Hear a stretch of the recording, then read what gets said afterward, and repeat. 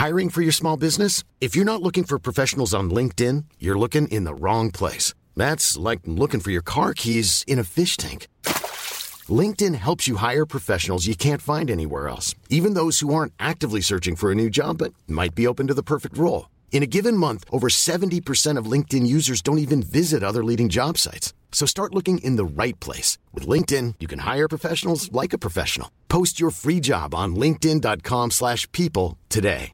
Ready to pop the question? The jewelers at BlueNile.com have got sparkle down to a science with beautiful lab-grown diamonds worthy of your most brilliant moments. Their lab-grown diamonds are independently graded and guaranteed identical to natural diamonds, and they're ready to ship to your door. Go to BlueNile.com and use promo code LISTEN to get $50 off your purchase of $500 or more. That's code LISTEN at BlueNile.com for $50 off. BlueNile.com, code LISTEN.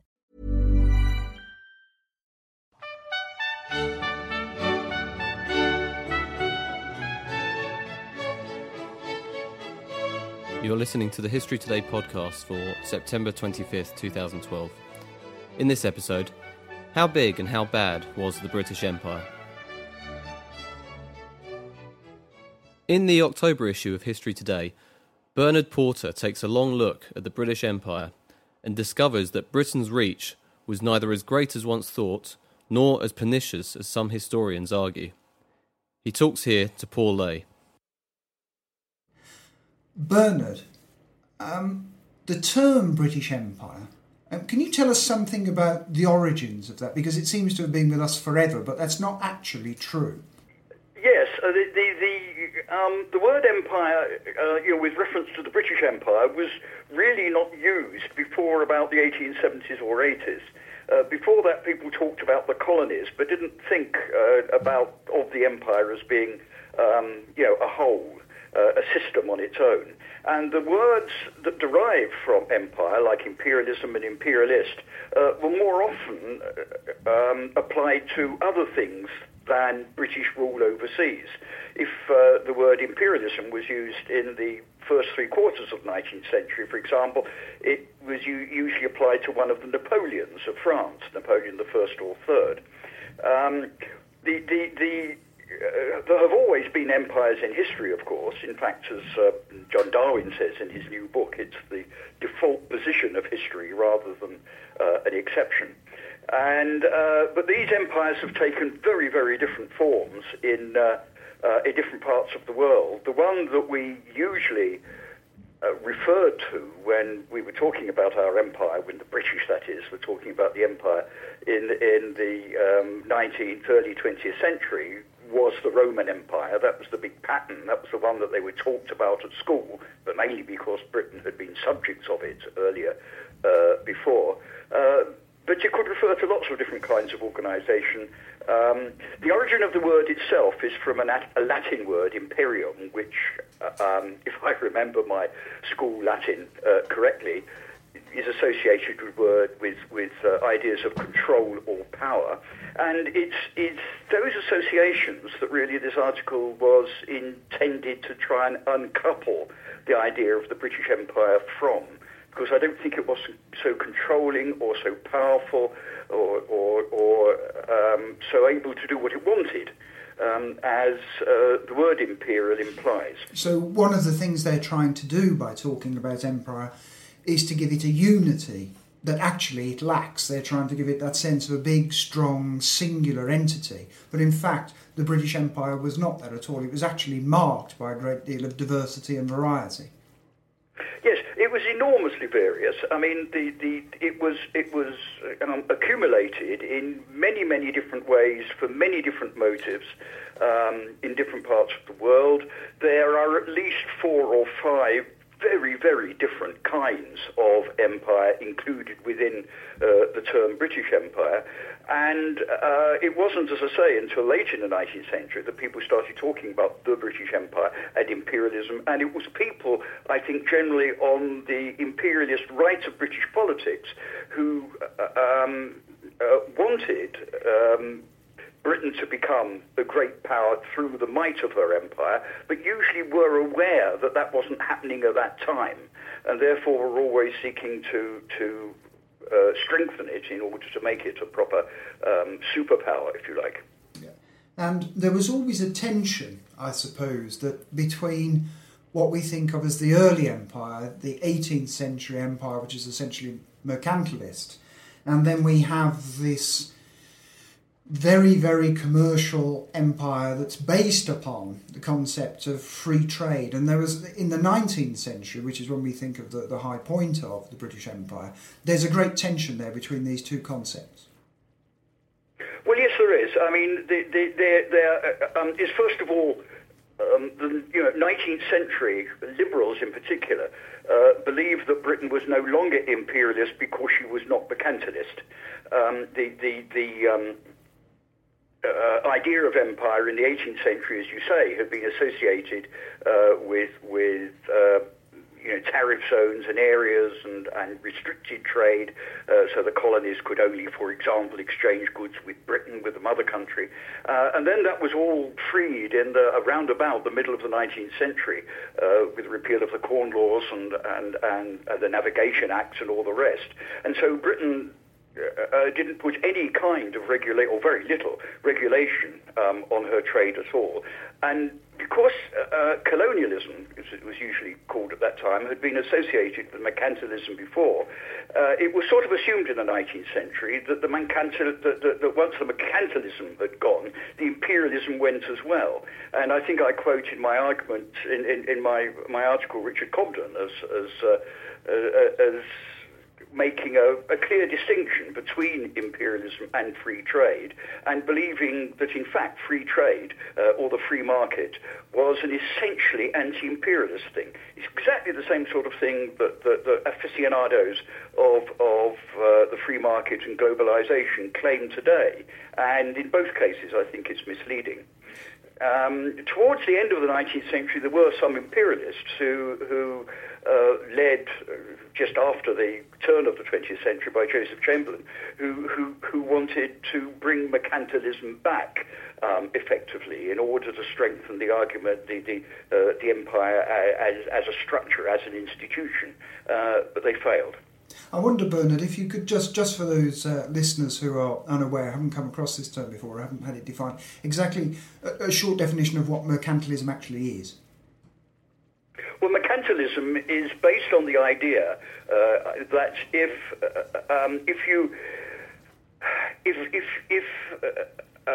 it's based on the idea that a country has to really keep its wealth to itself, all right? So that if you are paying silver or gold or whatever out to another country in order to buy goods, for example, then that is a net loss to you and a net gain for the other country. And so the way to control this is to have markets that are owned by you, so that the wealth only goes between different parts of your own polity. The fault in that, which was pointed out by Adam Smith, among other things, is that there isn't a fixed amount of wealth in the world, and in fact that if you pay money, it can generate more wealth, and if other countries become wealthy, it isn't at your expense, but can be to your benefit because they will buy things from you. That's very clear. You mentioned Joseph Chamberlain there.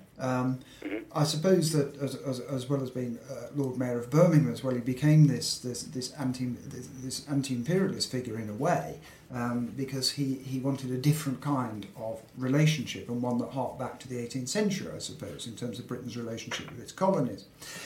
But by the time that he becomes a significant figure in British politics, there's also a sense of decline, that the high point of the British Empire has passed. And yet this is the point, around about 1897, I suppose, Diamond Jubilee and the Boer War that comes a little bit later, that a lot of our ideas, public ideas about what the British Empire are, that's where they actually stem from, the imagery. Is that correct?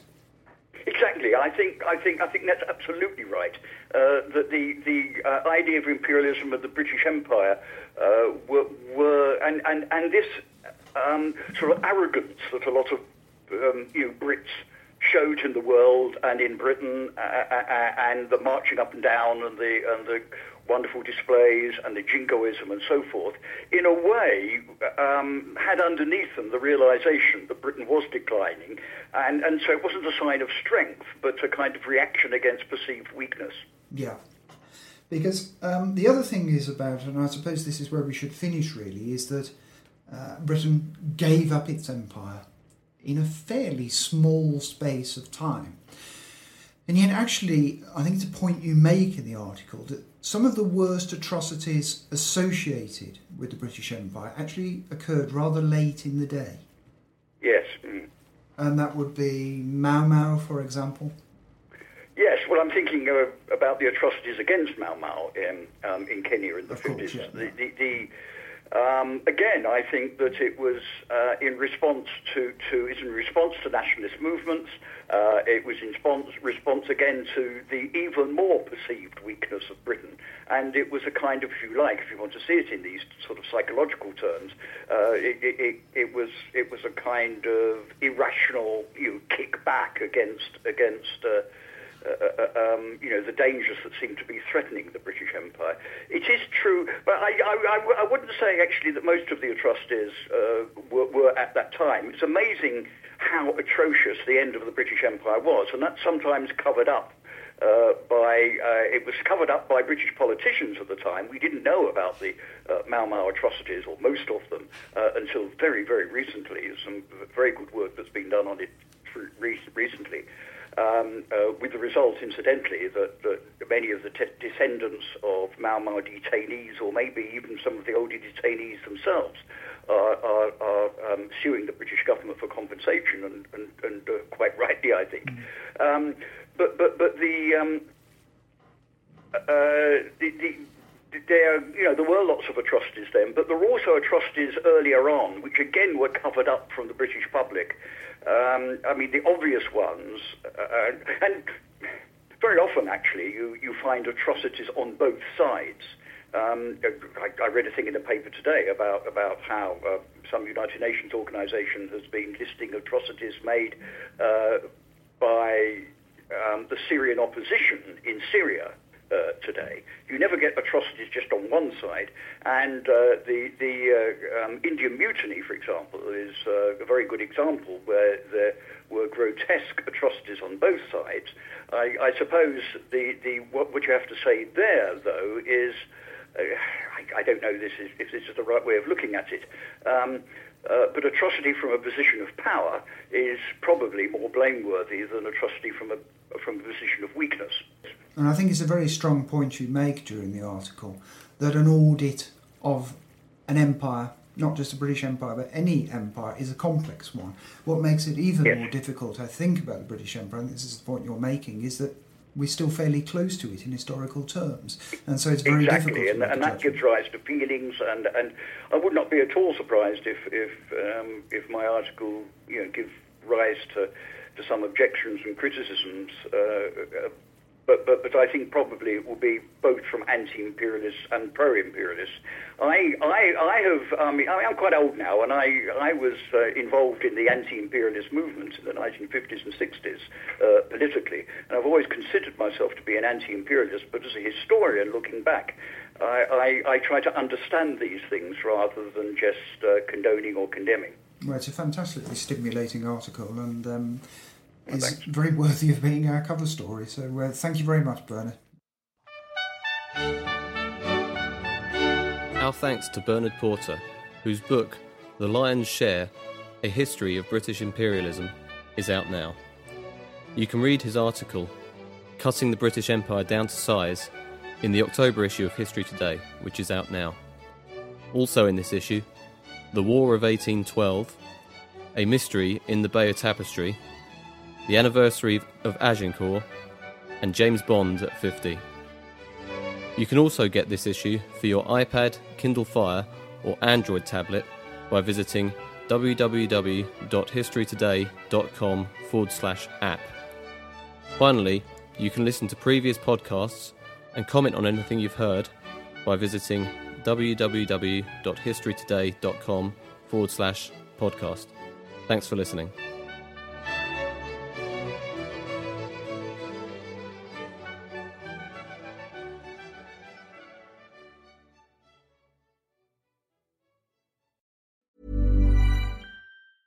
Mom deserves the best, and there's no better place to shop for Mother's Day than Whole Foods Market. They're your destination for unbeatable savings, from premium gifts to show-stopping flowers and irresistible desserts. Start by saving 33% with Prime on all body care and candles. Then get a 15-stem bunch of tulips for just $9.99 each with Prime. Round out Mom's menu with festive rosé, irresistible berry chantilly cake, and more special treats. Come celebrate Mother's Day at Whole Foods Market. Normally, being a little extra might be a bit much, but not when it comes to healthcare. That's why United Healthcare's Health Protector Guard fixed indemnity insurance plans, underwritten by Golden Rule Insurance Company, supplement your primary plan so you manage out-of-pocket costs. Learn more at UH1.com.